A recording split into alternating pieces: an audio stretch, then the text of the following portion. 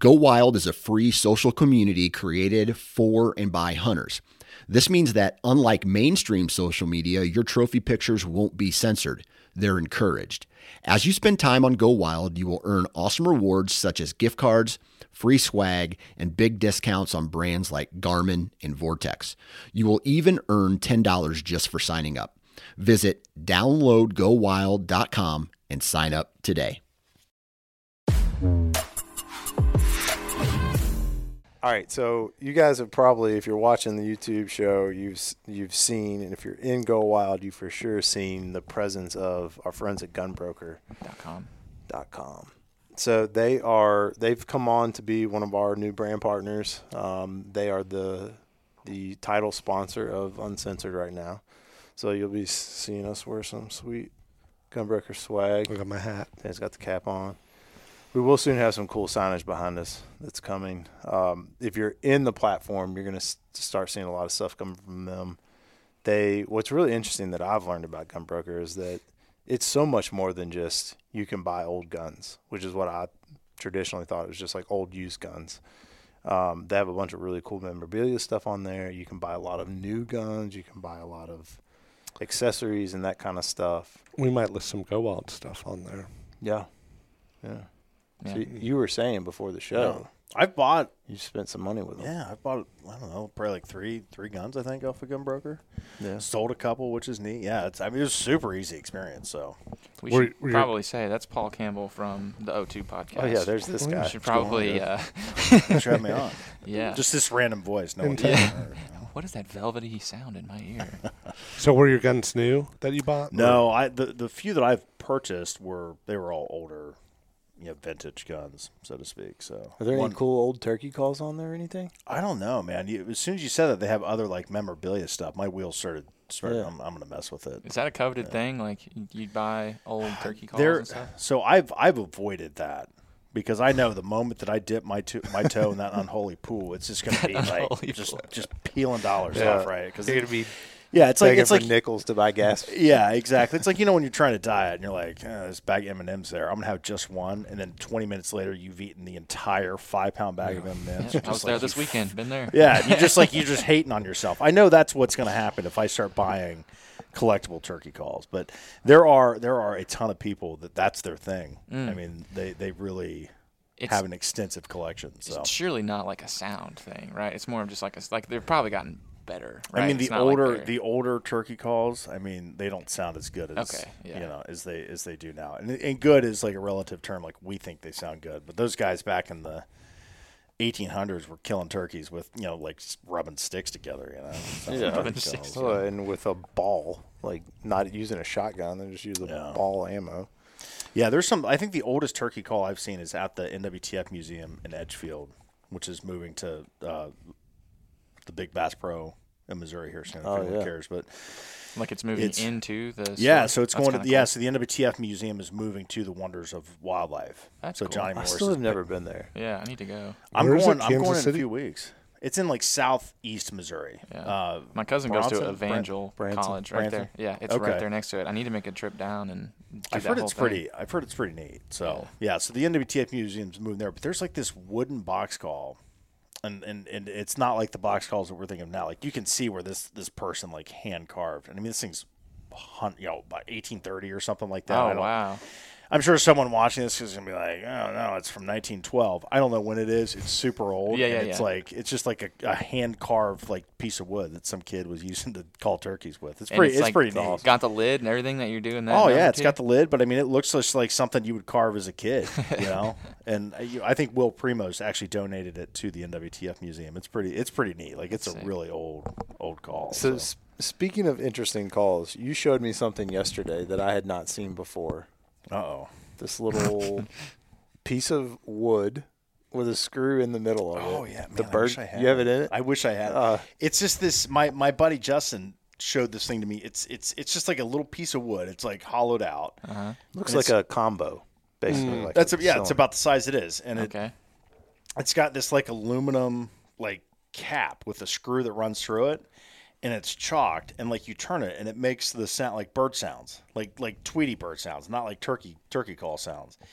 And you can make hundreds of bird like songbird calls with this thing. It is amazing. It's the coolest thing, yeah. And it's just like, and so my buddy Justin, we fished with him last week. Man, he'll just listen to the birds in his front yard and be like, and just start hammering on that thing, and they'll like fly up into the tree above him, and they're just like, looking for their buddy. Yeah, they have no idea what's going on. It's because it's really neat. It's a ton of fun. I bought a couple for my girls because I thought they would want to play with them. They don't care. So I mean, now it's me like hiding in bushes out in my backyard. Like, So are they like commercially made by a company, or is it just something? Yeah, I think that you can get them on Amazon. They're like $10. Sounds fun. It looks like that'd be a fun thing. Papaw's garage. Oh yeah, that's for sure where it started. Yeah, sitting in the deer stand, bored, just sitting there talking to the birds. Man. Oh yeah, that'd be kind of fun. Scare a deer and you just start tweeting real fast. I'm just a bird up here. Don't worry about it. Don't mind me. Yeah, I was tiling my shower this weekend, and I was marking a tile for Amanda with a China marker, and it just hit that frequency where it started. I was trying to like be in the moment. I'm like, ooh, can I get a little purr out of this? No, couldn't do it. No, I'll try. I'll try to turkey call anything. Yeah. We had the famous beer can. Yeah, Ted Boogie's. Ted Boogie's beer can that actually worked. It's amazing what you can make sound like a turkey. It is. Yep. Yeah, it really is. It's pretty cool. So you were saying before the show, you spent 5 days at home for the month of May. Man, I was on the road constantly. Yeah, and this is just Paul is probably the most turkey-obsessed man that I know, and he got after it this season. So I did, man. I had a good run. I killed a turkey in mid-March. I killed my first Osceola, which was awesome, down in like the southern zone in Florida. That was freaking cool. Down with the pythons. Yeah, then I hunted pythons and panthers, right? Yeah. Oh my gosh. Yeah, we can talk about that. I didn't see any. I saw python skin, and so it was actually the python and the panther come like hand in hand here. So I have this giant it's a tube call, and so it's a Primo's foggy bottom tube call, and they're more of like a. Everyone likes that soft calling, you talk sweet to them. Like a tube call, I feel it's like a jackhammer. Mm-hmm. And I use it like as a locator call. And it is the loudest thing that you can imagine. Like it makes my ears hurt. And when I'm locating, I'll put enough air and I'll hit like 3 little clucks is basically what it sounds like, or a cut. And I put so much air into it that I get dizzy if I hit it too hard. And so I was in the Everglades, like in the middle of the swamp. It was just freaking miserable. There's got to be a turkey out here somewhere. So I pull out that tube call, and I'm just like, bah, bah, bah, bah, as loud as I could, and I'm about to black out. and something like yells at me. That's the only way that I can explain what this sound was. Like it just screams. Florida at me, man. Right? Yeah. And so I'm like, oh my God. So I was going to do a video to send to you guys and send to Muntz. And so I go up and I set my phone in this tree so that I can record myself hitting this thing, see if I can get this thing to scream at me again. And I look up and there's this giant python looking snake skin in this tree. And it's just the skin. And immediately I'm like, well, I'm about to pass out again. It's just because I can't handle any more. So I move away from this tree. I find another tree and I hit this call again and nothing. And so I was at this little general store in the middle of Okapee, Florida. I mean, it's the most remote place I've ever been to. And I was telling this woman, she was like, how was the turkey hunt? I was like, I haven't seen anything, haven't heard anything. I was like, I did hear something yell at me. It was the craziest sound because I had no idea what it's from. She's like, oh, it was a panther. I'm like, oh my God. Didn't she ask you, you hear anything weird out there? Oh, yeah. That struck me in your story that, she asks people, you ever see anything weird out there? You see anything weird out there. And I think that's what brought it up. Was why is she? This crazy sound. Swamp people, man. Well, so, to kind of frame that question and why it was so weird, I was at the the Everglades Swamp Man Sasquatch store. That's I mean it was all dedicated to heck yeah the weird stuff of so then that's why that makes so you way walk more sense. There's this giant Swamp Man creature in their front yard, and they got one of the the alligator farms in the back. You wrestle a gator or whatever. And is Swamp Man a mythical creature like Sasquatch? Is that a separate You gonna reframe that? Mythical, really? Or it is real, rare? I don't know what he is out there. It's like a skinless cat. You can't have the fur in the Everglades, so it's a Sasquatch, but no fur. So it's just a giant dude. It's just a dude on meth. Wrinkly pink. It's just a dude on meth in Florida running around the swamps. The bath salts people that were in Florida. All right. But yeah, so that was that was real wild, man. Yeah, going back thinking about it. Never saw a panther though. I didn't see anything that I would say is a panther. At that moment, like when I made that noise, like I remember looking over and seeing like movement, but I mean it's just like that flash of brown you see when you're deer hunting, you know. Yeah, when you're blacking out from calling. Exactly. Yeah. In the corner of your eye, you see things. And so I'm like, was this thing like just asleep under a tree? That's what the woman said. She's like, it was probably sound asleep. You just scared it awake. Probably. And it was just like, get me out of here. And isn't there a bounty on python in Florida? I think there is. I didn't actually see like a live python. So, you watch all those videos. There's that one guy that's huge on TikTok. He lives in like outside of Miami and he goes into the Everglades. And he's always catching the invasives and the cool critter. You know what I'm talking about? Have you seen these videos? So I would drive down. They've got these like just sand roads that cut through the Everglades. And so it'll be like canal, sand road, gators everywhere. Mm-hmm. And then at night, you watch those videos, and the guys will always hit like the pythons. We'll see them like on the road. And I did that because I would try to roost turkeys at night, which doesn't work in Florida apparently. And it was crazy because that place is so flat. When on this road that you could see like the bridge for like 75 going over. And the first day I drove, I'm like, oh, I can see the bridge. 20 minutes later, I still haven't gotten to this bridge. I'm like, my God, it was like I think I marked it out. It was 13 miles from like the road, just the sand road. but it was just so flat that you could see this bridge. And you would drive. I think from like the paved road to where I was camping. I want to say it was over 30 miles, and it's like an hour drive. Maybe more because you can only go so sand. I mean, you can't go fast at all. And this was just you out at this. It was just me. Yeah, the first morning I rolled into the Everglades. To hunt. I'm not gonna lie. I mean, I'm from Ohio. Like, we don't have bears, we don't have pythons, we don't have stuff that wants to kill you. No. At every moment, and that place is insane. And so I wanted to. I really wanted to like get the experience of hunting in the Everglades. Yeah. And so I missed the time to get. I'm going to back up real quick. I didn't see a snake on the road. That's what all of this started. Didn't see a snake. So I wanted to get like the full experience of like the Everglades hunt. And so they've got all these roads that you can take vehicles on, but you have to have a permit. And so I knew that. I knew that you had to have a permit. Well, when I go down there, the permit place was closed. I got down there on a Thursday, and during the season at that time, it's only open like Friday, Saturday. And it was like a 3-hour drive from where I was at. So I'm like, you know what? I'm here for like 2.5 days. I'm just going to walk, right? And so I had some friends, Team Wingbone. They got a YouTube channel, awesome guys. They gave me some pins for some turkeys that they had run-ins with down there. Sweet. But they all had those e-bikes. Yeah. And I didn't have anything.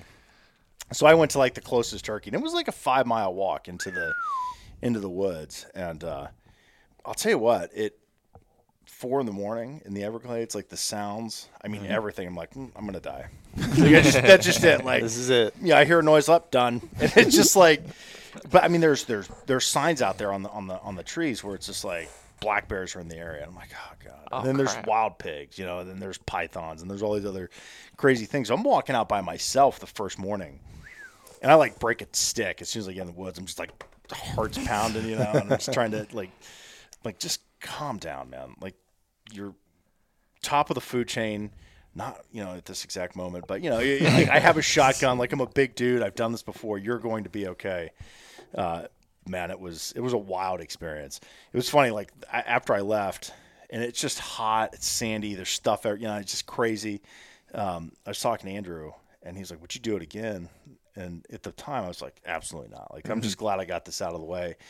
And now I just keep thinking about the terrain is wild. I mean, I just can't explain it. Like, unless you've been in it, and I mean like been in it, not just like drove through it or been on an airboat. Like, once you've been in it, like, I can't stop thinking about it. It's just so.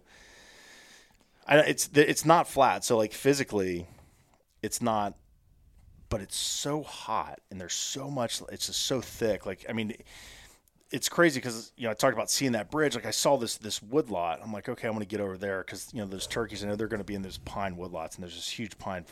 And I'm walking and walking and walking. I'm like, my God, how far is this thing? Like, I can see these trees. And I pull it up on, OnX, and it's over a mile. I'm like, That's hard. Oh my God, man. and so just really like mentally it just beat me down because I didn't know what to expect, but I would go back again next year just to try. It's just that type 2 fun, man. That's what it is. Man, it's not a cheap thrill, but you look back on it and you're like, man, that was fun. Because it just really like you're just trying to calm your nerves when you go out there and you hear weird stuff that you're not familiar with, and there's like something goes wrong out there, like it's game over. Like you're gonna have a real tough time. Yeah, you said there's no cell reception. The most remote place you've been. Oh, it's insane. And there's alligators and panthers. Did you take like a SOS button of any kind or anything? Do you have any satellite communication? Wow. Nothing. So next time, cell let us phone? know. We'll get you so you don't die in the Yeah. Everglades. Yeah, so we can track down the beep inside an alligator's Right, belly. yeah. Yeah, This at is least we one can avenge recover you. his Yeah, body. I say do it. Skin him, put him up on his wall. So Take his eyeball. Did you see any other hunters out there? not one. Wow. Yeah, not one. At the camp that I stayed at, there was hunters. The only other person that was. So what really pissed me off is the camp that I got to. I just picked it. There's like a chart, and you just pick. Okay, I picked spot 34, and I get to spot 34, and there are turkey feathers all over the ground, and there's blood on the ground. I'm like, all right. So it was a little. I was like, okay, there are definitely turkeys here, but there was one other guy camping there, and he was in his 70s. Comes down every year, and he's like, never killed a turkey. I've been doing this for 20 years. But he just likes the experience of being there, And so it's neat, man. It's just it's like a lot of hunters, they just want to do the same thing over and over again. That's fine, nothing wrong with that. I like the challenge. I like pushing myself, and that was definitely like mentally just pushing myself. It was crazy. It was awesome. So did you see that guy again after you got your bird? No, when I got I hunted the Everglades for about 2.5 days, and then I was still in like deep Southwest Florida. I went to LaBelle County, Hendry County, LaBelle, Florida. I've got a friend down there that's got some land, and he doesn't turkey hunt. He boar hunts and deer hunts. And so him and his the other guys who own the property were like, yeah, come on, come up there. So we had a great hunt, hunted for one day, and so morning we get out there, and I've got like sweet Ohio blood, man. So every mosquito in Hendry County, and Ohio blood. So I was You sit down and you just hear the dude. I forgot my thermocell. I forgot the spray. I'm like, we'll be okay. It was miserable. Like the sun is coming up. There are turkeys gobbling. I had to walk back to the truck to see if I had bug spray, which I did not. I left it all at the camper. The only thing I had in there was a brown like bath towel that I used that I lay on the ground to stand on so my feet don't get wet when I'm changing in the morning. And so I'm like laid back, and I've got this brown towel, and I'm like curled up. The gun is sitting on my knees, and I've like wrapped up because the mosquitoes can't get through this brown towel. That's all I had. It was miserable. Did you like cut holes in it so that you could see through? Dude, I had my face mask on. I had that thing like just a little bit over my hat and kind of like wedged out up under my nose, just hiding. And so, and then eventually they got smart and they started like getting, through my, just through my clothes, and it was miserable. Those Florida mosquitoes are aggressive. It's insane. They're a different breed. And like the sound, like they were always there. Like there was a point there were so many mosquitoes around us, and I tried to take videos of my friend because he didn't have any on him, bug spray. And you could I looked at him, there was 200 mosquitoes just flying around his head. I'm like, this is crazy, man. So we had to we had to go in, had to get bug spray, had some lunch, came back out. And it was like we're walking through the woods, and I hit that tube call. Boom, turkey gobbles. And like every turkey hunter knows that like once everything's leafed out, like in Kentucky or Ohio, Tennessee, when stuff leaves out and you hear them gobble, they're closer than they were at the beginning of the season when there's no vegetation. Well, in Florida, I didn't like. If I can hear a turkey in Ohio fully leafed out, it might be like 150 yards away. Depending, it's all depending on terrain, wind, and all that stuff, right? This turkey gobbles. I'm like, oh, man, he's close. And I see him walk out, and I'm like, oh, crap. Like, he is 30 yards from us and just, like, comes running like, I'm here to die. And I was just, like, we were standing because I'm just, like, I hit that call, and I'm looking around like, we gotta get set up. I didn't realize like, it was just so thick, and there's so much, like, ambient noise, like bug noise down there, that when he gobbled, I mean, he was right there. And So I'm like, there goes my one chance to kill an Osceola this year. And so we just sit down. I'm like, dude, I was like, just take me somewhere that we can sit and set up, And he's like, oh, there's this little clearing inside this giant cypress swamp. I'm like, perfect, take me there. And we go there and we sit down for like 2 hours. It's 93 degrees. I'm dumping sweat. I look at my buddy Clyde. He is dumping sweat. And this is his first turkey hunt, right? So he's having a terrible time. And he pulls his mask and he's like, man, this turkey hunting sucks. I'm like, no, it doesn't. Like, it's okay, man. It's a lot of fun. Like, this is a weird day. We've seen some turkeys. And we both have our masks down. My legs are on the ground. My shotgun's on the ground. Hadn't called in 45 minutes. Pow! Like 20 yards right over our shoulder. And I look at Clyde, and his eyes get about this big. And there's a really neat like phenomenon for like turkey hunters, and that phenomenon is when someone else that's never heard a turkey gobble close hears it for the first time. Yep. Because this is like it can be life altering, right? And I mean, it is so loud. Yeah, feel it.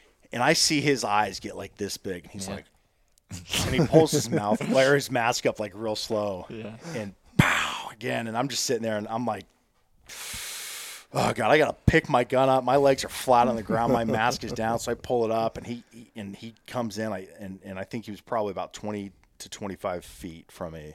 Gobbles again, and I'm just like, oh my God, dude, I'm gonna pass out. Like, if you haven't like noticed a trend, it's me passing out in the city. Yeah, I think you might have some blood sugar issues. Just definitely an excitement thing, right? And so he comes out, and I shoot right over his back because he was seriously like 25 feet from me. And that pattern on my gun was so tight, it just went just side to side. And he turns around and takes off running. So I lean forward and I'm like, calm down, get on him.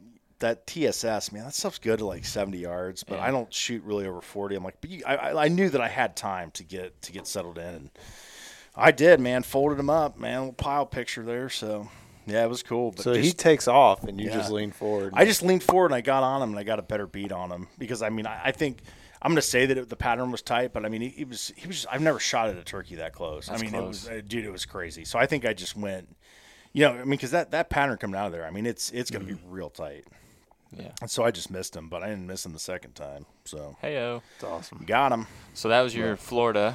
And then my next trip I went to Alabama, hunting with the Woodhaven guys down there, and that was tough, man. I think like the hardest weather pattern for me to hunt is wind. I hate it. Yeah. I'd rather hunt like a slow downpour. Yeah. But when it's windy, it really takes away, I think, a hunter's like our number one sense for turkey hunting is hearing. If we can't hear them, it's hard to hunt them, and changes the way you do it. But it was so windy down there that we had a couple run-ins with some turkeys. Beautiful property, but like hunting with Mike Pentecost from Woodhaven, who is like the guy's one of the elite turkey hunters of modern times and one of the best callers of modern times. And man, like what I learned from him we hunted some in Florida and then we hunted some together in Alabama, and maybe 3 days hunting. And what I learned from him just in 3 days hunting was, it was amazing. Just the way that those like elite turkey hunters see the woods and how they react it was really neat. So it's crazy to hear from a guy like you that you go and hear from a guy that you're learning from. Yeah, man. I just like I'm an okay turkey hunter. I've had my moments of success, and I've never been one that like I always want to learn something.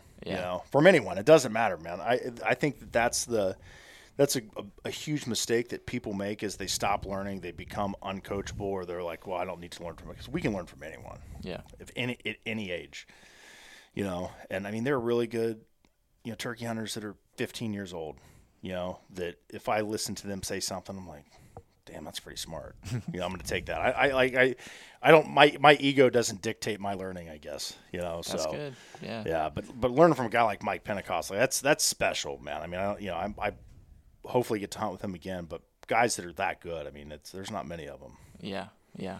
Well, it's crazy to hear that a guy that good goes out and strikes out sometimes, So oh yeah. That's yeah. I mean, if you're doesn't make me feel better, but no, makes me feel normal. I mean, there was times, and that's just turkey hunting, that's just how it is. Yeah.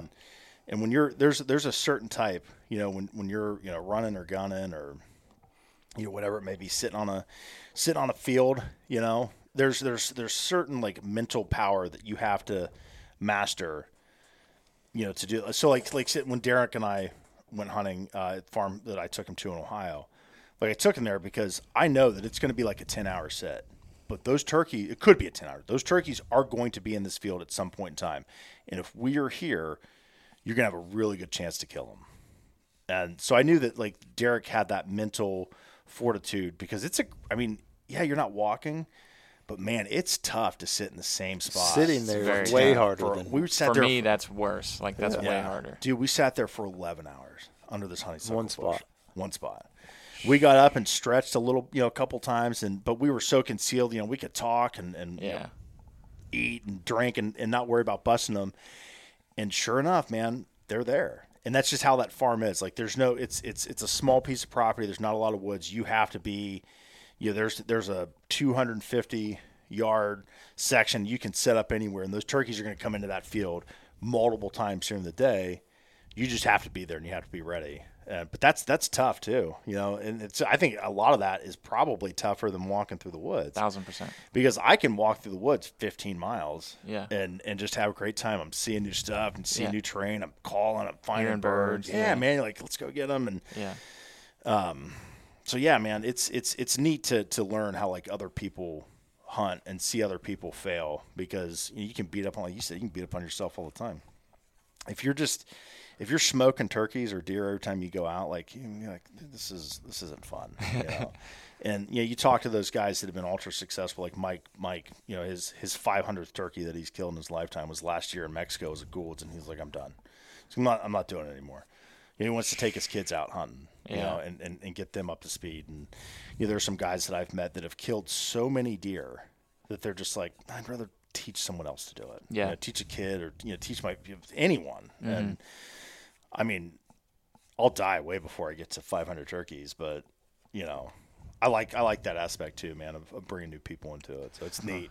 Yeah, on the sitting in one spot thing, I was telling, I forget who, somebody around here, my one takeaway from this season was like trying to sit in a spot longer. Like, because when you're on public land, like, and you're talking to the birds or whatever, and you like are getting them close and you're not sealing the deal. Yeah. Like, I think it was Appalachian Assassin and Go Wild. I saw a comment on somebody's post of like, I think somebody was asking like, what's, some more advanced turkey hunting advice or something like that. And he said, sit 30 minutes longer than you think you should. 100%. And dude, I know of two specific situations where like, if we'd have done that, we'd have had birds coming right into our setup, like, and had good chances. But it's just hard when you're on public land and you're hearing gobblers everywhere, and you're just like, these guys aren't playing ball. I'm gonna go play. Like, these guys are playing ball. I'm gonna go over here. Like, and you're just bouncing around the woods. Like, just sitting there is way harder than like chasing those distractions and stuff. So. And I think so. Like to really hammer that point home for people that are listening, in Alabama, I'm hunting with freaking Mike Pentecost,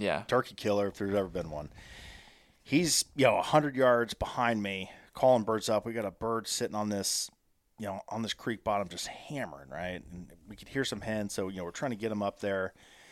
And we sit, and the guy I was hunting with, he's like, let's move down a little bit, because there's this real nice little soft bench that comes up, and he's like, they're going to come up right there.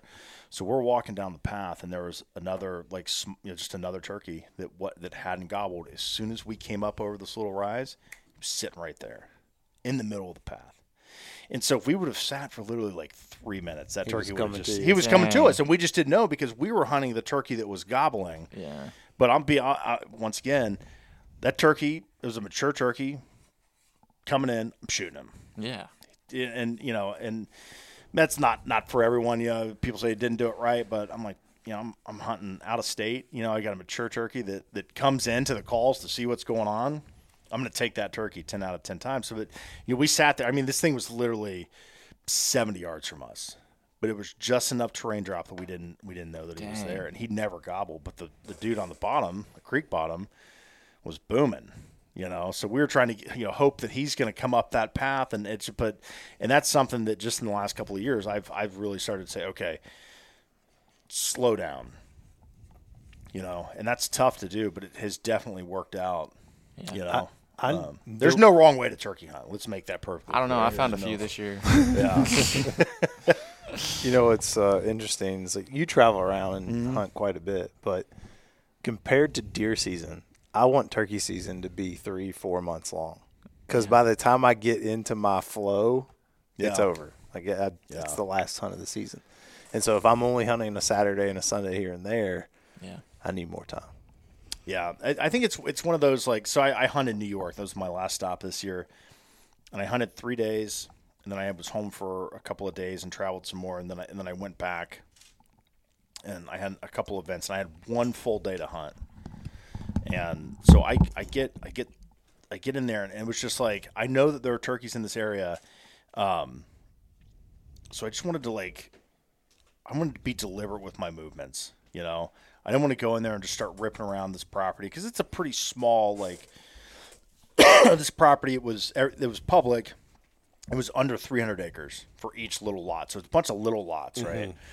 And so I had found a bunch of turkeys. I'd seen some. So I was like, I wanted to be very deliberate with my movements and what I did.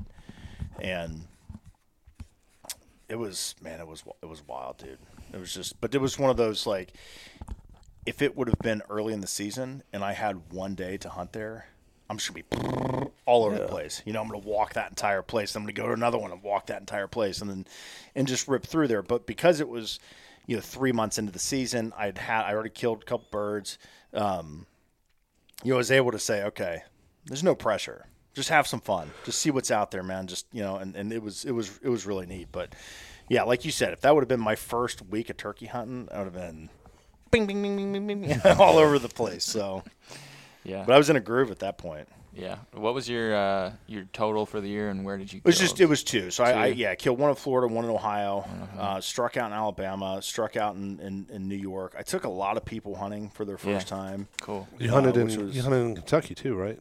No, I didn't get to come down. I had made plans.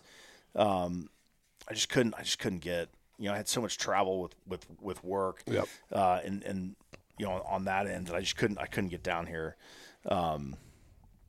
But I had I had a tag in Michigan that I didn't even get up there. But it was neat. I spent the last couple of years. I've taken a lot of people hunting, and I put a lot of.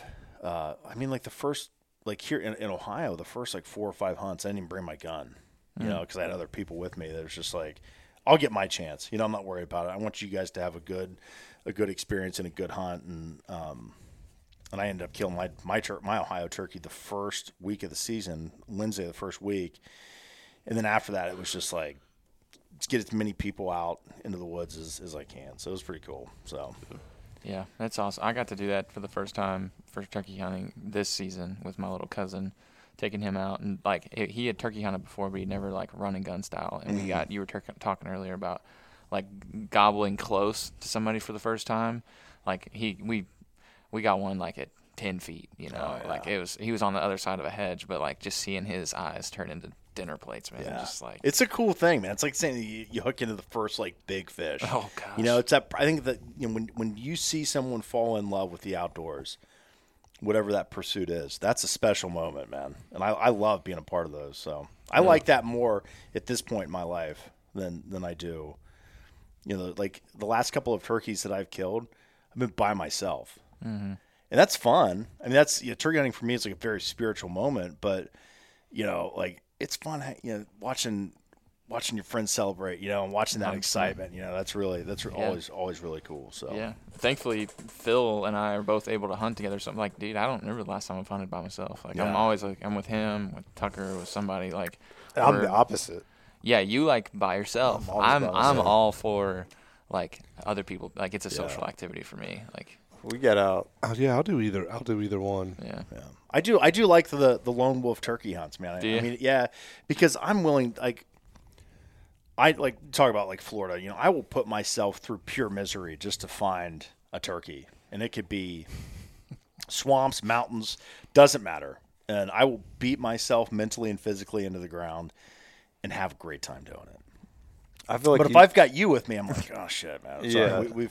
We've gone 13 miles. It's 90 degrees. We haven't heard a single turkey gobble. Is he doing okay mentally? You got to know you've got the right person that you're dragging through all exactly. this stuff. So and so those those solo hunts, man, it's usually like, all right, let's go do some terrible stuff. Nothing's Go do some terrible stuff. Nothing's off the table. All options are at play. Yeah, I like getting in them, man, especially on public land, where it's just like you really, really have to like push yourself to get there, and because at that moment, like there's no one else that's out here unless there's someone unhinged like I am, and if they are, and I see in the woods, like I'm gonna go talk because we're probably gonna be, on Best the same friends. level. Yeah. So Well, I do. All right, so go ahead. Go ahead. Somebody was talking. I was cut about to say somebody something. You go ahead. No. I do enjoy going with other people, and most of it is Yeah. because of watching their reactions Yeah. and seeing how they, especially the same way with fishing, like, taking you fishing early on when you started fly fishing and watching how excited you get when you hook a fish. And yeah, some of those things, you it's can't cool. replicate it. No, you can't. And I think just like, kind of high level, like philosophically speaking, I think there is, there's a responsibility for sportsmen and women to bring up that next generation. It's not just kids, right? Because if I bring a kid into the, we do an outreach event or whatever, and I bring a kid from the inner city and he has a great time, but his mom or dad don't hunt, or her mom and dad don't hunt or fish, whatever it may be, the kid may never do it again, and you and I just talked briefly about this. So there's a group that they do a study every couple of years on the approval of legal hunting, hunter participation, all of these things, right? And it's basically like the R3 movement: recruit, retain, reactivate. We've all heard about that. And so 2023, they haven't really released this information, but so they're like the approval of legal hunting in this country bottomed out mid-90s, 72% of people approved of hunting, peaked mid-10s, right? I think it was 84% approved of hunting. Well, we've dropped below that 80% of approval in hunting. So okay, well, we dropped 4%, and this is in 3 years, right? 2020, 23. We lost 4% of people that approved of legal hunting in this country. So you say, well, what's that equate to? That's 13 million people have changed their mind, have changed their perception on legal hunting in this country in a 3-year period. And so there's a lot of things behind that, none of which I'm like smart enough to talk about. Like I can just hear people, you talk about, like, you guys are in it, the social media story that's told by hunters. You've got people like Josh Bomar that's putting out, don't shake your head. You know where I'm going with this. Yeah. And this is my own bias. You got people like Josh Bomar that put these videos out of like a turkey getting its head split open by a bow. Okay, that's an ethical shot. Like that turkey's dead, right? But you put that out. If I'm a non-hunter and I see that, then I'm like, this is not a game, right? No. And so I think that hunters and the story that we've told and are telling, like we're kind of like shooting ourselves in the foot, so to speak. Yeah. Right. And if with those 13 and if you're viewing it as, hey, here's my highlight reel, and your highlight reel is, the death of the animal, for me, that is like the low light reel. The highlight is everything around that. Yeah. Yeah. Which I think is most people. But you said that it bottomed out in the 70s? No, so 90s. like 90, I think it was like 95 when I looked at the data. Okay. It was like 72% was in 1995. And that was like gotcha. the drop.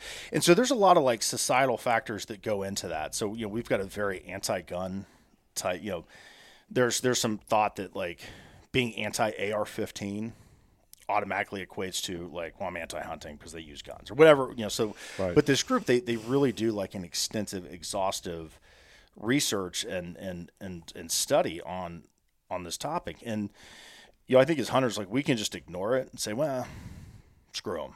It doesn't matter. It absolutely does. Yeah. If that number, and so what's kind of scary is you're starting to see, and this is coming from the researchers, that there's kind of like there's a philosophical shift towards being anti-hunting in this country.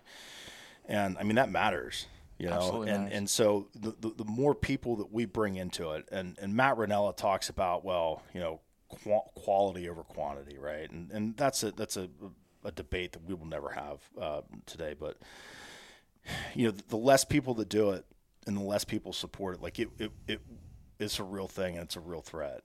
Yeah. And so I think it's important to bring people into the pursuits, the outdoors, whether it be fishing, trapping, hunting, hiking, camping, whatever it is, just to experience it and understand the role that hunters and anglers have within like the world of wildlife conservation. That's an important topic. 1,000%. And Brad early on talked about this with Matt Ranella did a big thing about like how social media is ruining hunting and all this stuff. Yeah. So obviously as an outdoor social media company, we're like, we should respond to that or whatever. And his point, like what you said about Josh Bomar or whatever, like his point was if you're just sharing an image of a bloody animal once or twice a year, like people are totally missing the story of what hunting actually is, right? Like if we care about preserving the lifestyle and all that stuff and these things that matter to conservation and all that, like you have to think about the role you play in that. And the role we play in that is really the storytellers of like what we do. And if you're just like reading the last chapter to people, like they don't understand. There's no context. Nobody sees you struggle and suffer and plan and, you know, get gear and do all this stuff. And it's important to share the times you strike out. It's important to share the times you go scouting. It's important to share the meals you cook with it. It's important to share the times you take a buddy out. Like all that stuff ultimately paints a picture for these people and that don't understand or don't participate, that like it's a worthy pursuit. It's a good thing to do. It should be painted in a positive light. But yeah, we've got some folks in the industry that their knee-jerk reaction is like, it's legal, it's ethical, it's like, I love to do it, screw you, I don't care about da-da-da. And it's like, wow, like, I get it. Like, you know what I mean? Like, we shouldn't have to apologize for what we're doing. But on the same token, you know, you can do a lot of damage by taking a I don't really care what you think mindset to the next generations of, like, what's going on here. Like, so I'm going to – this is like a stretch, but equate it to, like, having children. It is totally legal for you to yell negative thoughts at your child, but you're not going to do it because you don't want them to have negative thoughts down the road. Like, you want them to be confident people. So you're not going to yell negative things at your child in your house. It's the same thing with hunting. If you want the positive effects of what you're doing to be out there, you've got to put that positive message forward. And that positive message is not splitting a turkey's wig. It is experiencing nature, seeing nature in its, you know, full, like hearing turkeys gobble, like it's full experience, and then having someone else see that and preparing the food from what you've got. Like, that's the positive story. And we owe it to our kids and next generations to do right by the animals. And that begins with telling that story in a positive way. Absolutely. Like you said, it can't be just a highlight reel of the 2 seconds of an entire year's worth of effort or a lifetime's worth of effort, you know, and all of the good that comes out of that. That 2 second clip, that's what we get hung up on, you know, and that's perception is reality, right? And you know, it's we have to take it seriously, you know, and there are a lot of guys online. You know, Sam Soholt does a really good job of you know, telling like the whole story, you know, and then you know, the windfall, you know, from excise tax and everything, like how that positively impacts conservation efforts in all 50 states. And you know, so there's a lot of good that comes out of the hunting you know, media, I guess, if you will. I don't really know what to call it anymore, but yeah, man, it's a responsibility that we collectively share and that we collectively need to take seriously, because, you know, there are a lot of people that are anti, that will always be anti, that want to see it go away. And you see it in the New Jersey bear season. You see it in Colorado. Yeah. You talk about Chris Powell. I mean, that guy talks about it because they're hunting the fuzzy critters, right? The store, what's he call them? Fairy tale critters or something like that. Yeah, the public perception of bears. Yeah, the bears and lions. Like, what's it, anthropomorphized or whatever? Is that the word? Yeah, that's a good word. But yeah, so I mean, it is. Yeah, it's, and I know this really took a like kind of a high level philosophical turn here, but it is important, you know. And there are a lot of organizations out there that are actively like managing and monitoring, you know, the threats to, you know, gun rights and hunting rights and fishing rights, you know, across this country. So support those. Definitely. Yeah. Sportsman's Alliance. We got an article coming out soon that Brad wrote about them, and just trying to support them more, like everybody trying to do what we can to support the people that are actually like making a difference in conservation and stuff. They're based in my hometown in Columbus. That's a great organization. They've got a really cool program that I would like to see in I would say every school in the country, but I'm going to say every rural school in the country, and it's the conservation science class that they have. Man, and what a cool class to take it. Man, I wish I would have had that when I was in high school. I had an environmental science that was pretty. It was more on like stream health, wetland ecosystems and stuff, but it was still pretty cool. Yeah.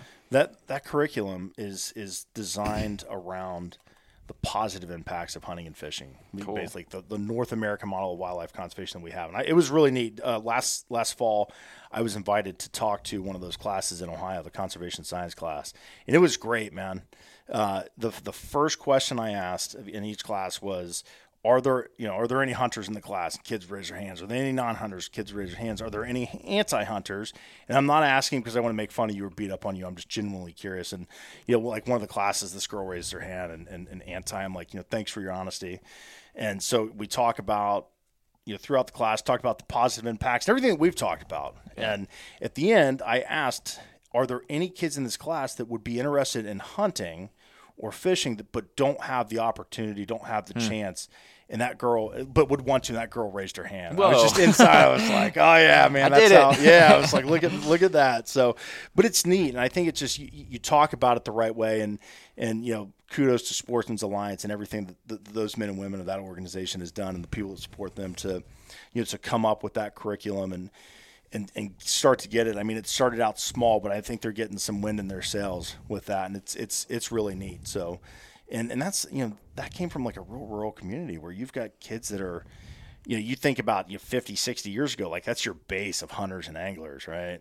And then now you've got, 2 kids in the school, that hunt or whatever, more than that. But, right. A very small percentage in a very rural agricultural hunting community. And it's, it's falling off the face of the cliff, the popularity of hunting and fishing in this country, and we really need to do a better job about it. Yeah. So. I mean, I know I would have been way more into hunting if that's what my buddies did in high school, but like it was sports. And I wonder what impact like the pervasiveness of like travel sports and all that stuff has had on like hunting activity, because like I didn't have really weekends that I wasn't doing travel baseball, basketball, something. Well, that and sports were, sponsored by your school, and you were on your school sports team. Imagine if your schools had, some schools have fishing leagues. A lot of them do. It's an increasing thing. Like a lot of high schools are bringing on bass fishing teams. Archery's big time. I mean, obviously, archery is getting big. NASP is really big. The National Archery in Schools program. I mean, those folks are really doing a good job. So.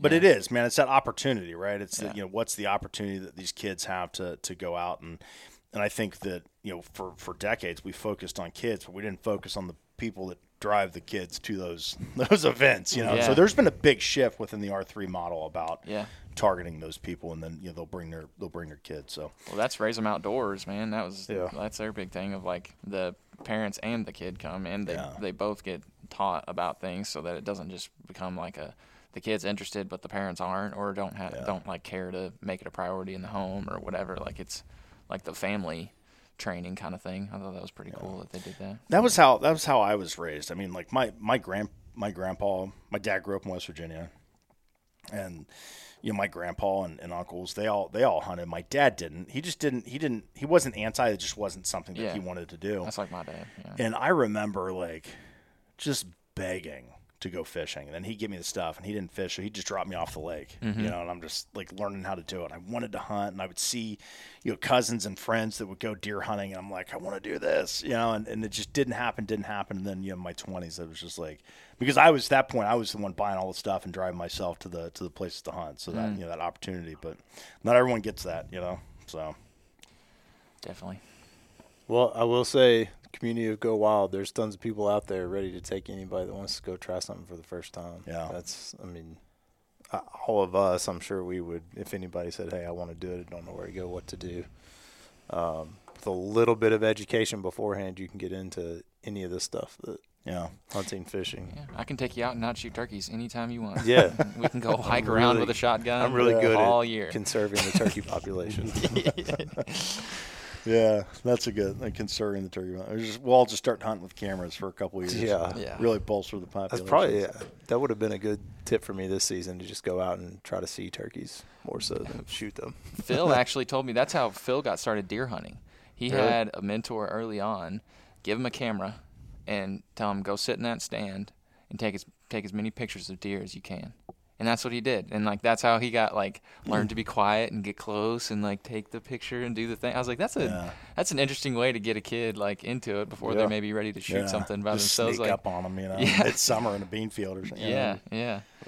Dude, we went out to this, like, pristine property this past weekend and it's crazy when it's not deer season how close you can get to deer. Like, I don't know what it is, but it's crazy.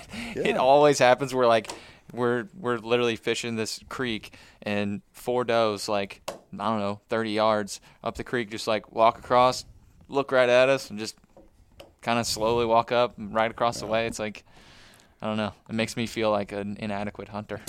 Deer are at their dumbest during turkey season. Like, that's just the dumbest part of the year for a deer. I took a video. I was hunting with Andrew. We were on a controlled hunt in northern Ohio for his turkey season. And I took this video with my phone behind me, and there was a deer less than 10 feet behind me. And she knows that I'm there. Like, I'm not trying to hide it at all. Like, I've got the camera up. And then she just walks around, and she comes in front of me to get a better view of me. And I filmed this deer it was over 3 minutes that I took a video of this deer. And she's, like, getting close, and then finally I'm like, I, like, throw my hands out, and she drops down and takes off and stops and turns around and starts looking. And I stand up, and I'm like, will you get out of here? Like, go. You're messing me up. Like, turkeys are working in, and What is that? Why are they dumb? No idea, man. I have no idea. So this park you're at, though, is this one of the parks where people show up and feed them apples and stuff? No. You're like, where's my food? Yeah. No, definitely not like that, man. But it was, it was funny just getting. Even in New York, I had a deer come to within just 10 yards of me and just looking at me, and I'd hit him with the hand movements or whatever and just freak him out and just stands there. And it's just funny watching them come in and just be deer. And like I like watching them too when they're like in New York. There's this huge field. I'm just sitting there with my binoculars just watching them just chase each other and jump around. There's a couple fawns that are real little. I found a fawn in the middle of the road that the mom just like panicked and ran to the woods because she must have seen me walking, and the fawn's just in the road. I'm like, you're going to die. I'm going to help you out, little man. And so he was pointed this way. I mean, this deer is in the middle of the road. So I pick him up, and I don't know if you're supposed to do that. I'm like, I had no idea. And I actually thought it was dead because there was some blood on this deer. Oh, it was fresh. Oh, yeah. And so I'm like, oh, man, you're going to get smushed. So I just move him off the side of the road, and then he starts like squawking. I'm like, you're in nature's hands, man. Like, you just have to figure this out on your own. I helped you out. And I look, and he'd gotten wedged in between two branches. And I'm like, dude, really? I got to go pick this deer up again. So I pick him up. I pick him out of this, and I just set him down. I'm like, just stay out of the road, man. Yeah, she's going to be back. Don't stop in the middle of the road. Like, you're going to get killed. And then finally, like, I heard her on the other side of the road. I'm like, I put you on the wrong side of the road. So I pick him up. I set him on the other side of the road. And he's, like, wobbling. And then I finally see the mom, like, come up, and they connect and just take off. And I'm like, you're good to go, my friend. Like, what a weird day for that deer. Like, this little monkey kept moving me around. Yeah, this hairless monkey. Yeah, like I'm just looking at him. I'm like, he's for sure gonna die. Like, if he's because there's cars just pretty regularly on this back road. I'm like, they're gonna come right over this hill and just smush you, man. And you're not gonna give you a fighting chance, but the rest is on you. Yeah. Obviously, if you saw one in a field, you would leave it. For those listening that don't know that, you always leave it. But in the road, no, that's the only reason I touched that deer was because he was in the middle of the road. Yeah. He's going to get smoked. Oh, yeah. He's for sure going to get smoked. Yeah. So I'm going to get hammered for that one online. The like, PSA. I know. I could feel people listening like, you're not supposed to. It's like, all right. We've had a couple I was just reading today, someone at Yellowstone got a baby elk and put it in their car and drove it to the police station. And they're like, guys, it's Yellowstone, so there's going to be a lot of animals. That's what you came here to see. Yeah, they've been doing it for thousands of years. Wow. And I don't know what they thought the police were going to do. Of all the places to take I found it, like, an are they going to elk. arrest it? Yeah, I found an elk. They're going to go out back to the reintroduced wolf cage. Right. Just give them the taste for elk right off the rip, Yeah. Some stupid people can't fix them. No, Try you to. can't fix them. Well, a lot of them earn stupid prizes out there in Yellowstone. Yeah, They make true. for great YouTube content. Yeah. But cool. Well, wrap us up, Jacob. Well, I appreciate you being here, man. Thanks, I'm man. glad I you appreciate stopped you guys. in, hang out for a little bit. Yeah. Filled our bellies up with biscuits and gravy this morning. Yes, sir. You did. Rolling in. Glad we didn't fall asleep during the show. That'll be later. Naps in the car. I during smashed one of those Celsius drinks and a cup of coffee just so I could have like Those a Celsius pulse. drinks, those get me through the day. I love them. They're good. I love them. Yeah, I was real carb heavy today for breakfast, but totally worth it. So, Yeah.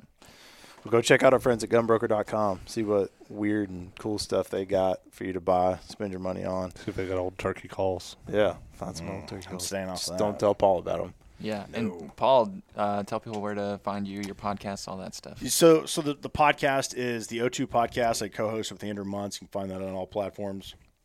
And then the How to Hunt Turkeys podcast, which is also on all platforms. That's been a lot of fun. It's a little slow right now. Turkey season's over for everyone, but we'll dive back into that. And you can find me on Go Wild, man. Just search Paul Campbell. I'm on the other ones, but I don't log on to those. So don't get too much hate mail on Instagram and TikTok. Yeah, you get beat up lately. Yeah. Well, log this show, log some O2 How to Hunt Turkey podcast shows, get some rewards, a bunch of stuff. You keep hearing us talk about it. A bunch of stuff coming up this summer is going to be dropping in there.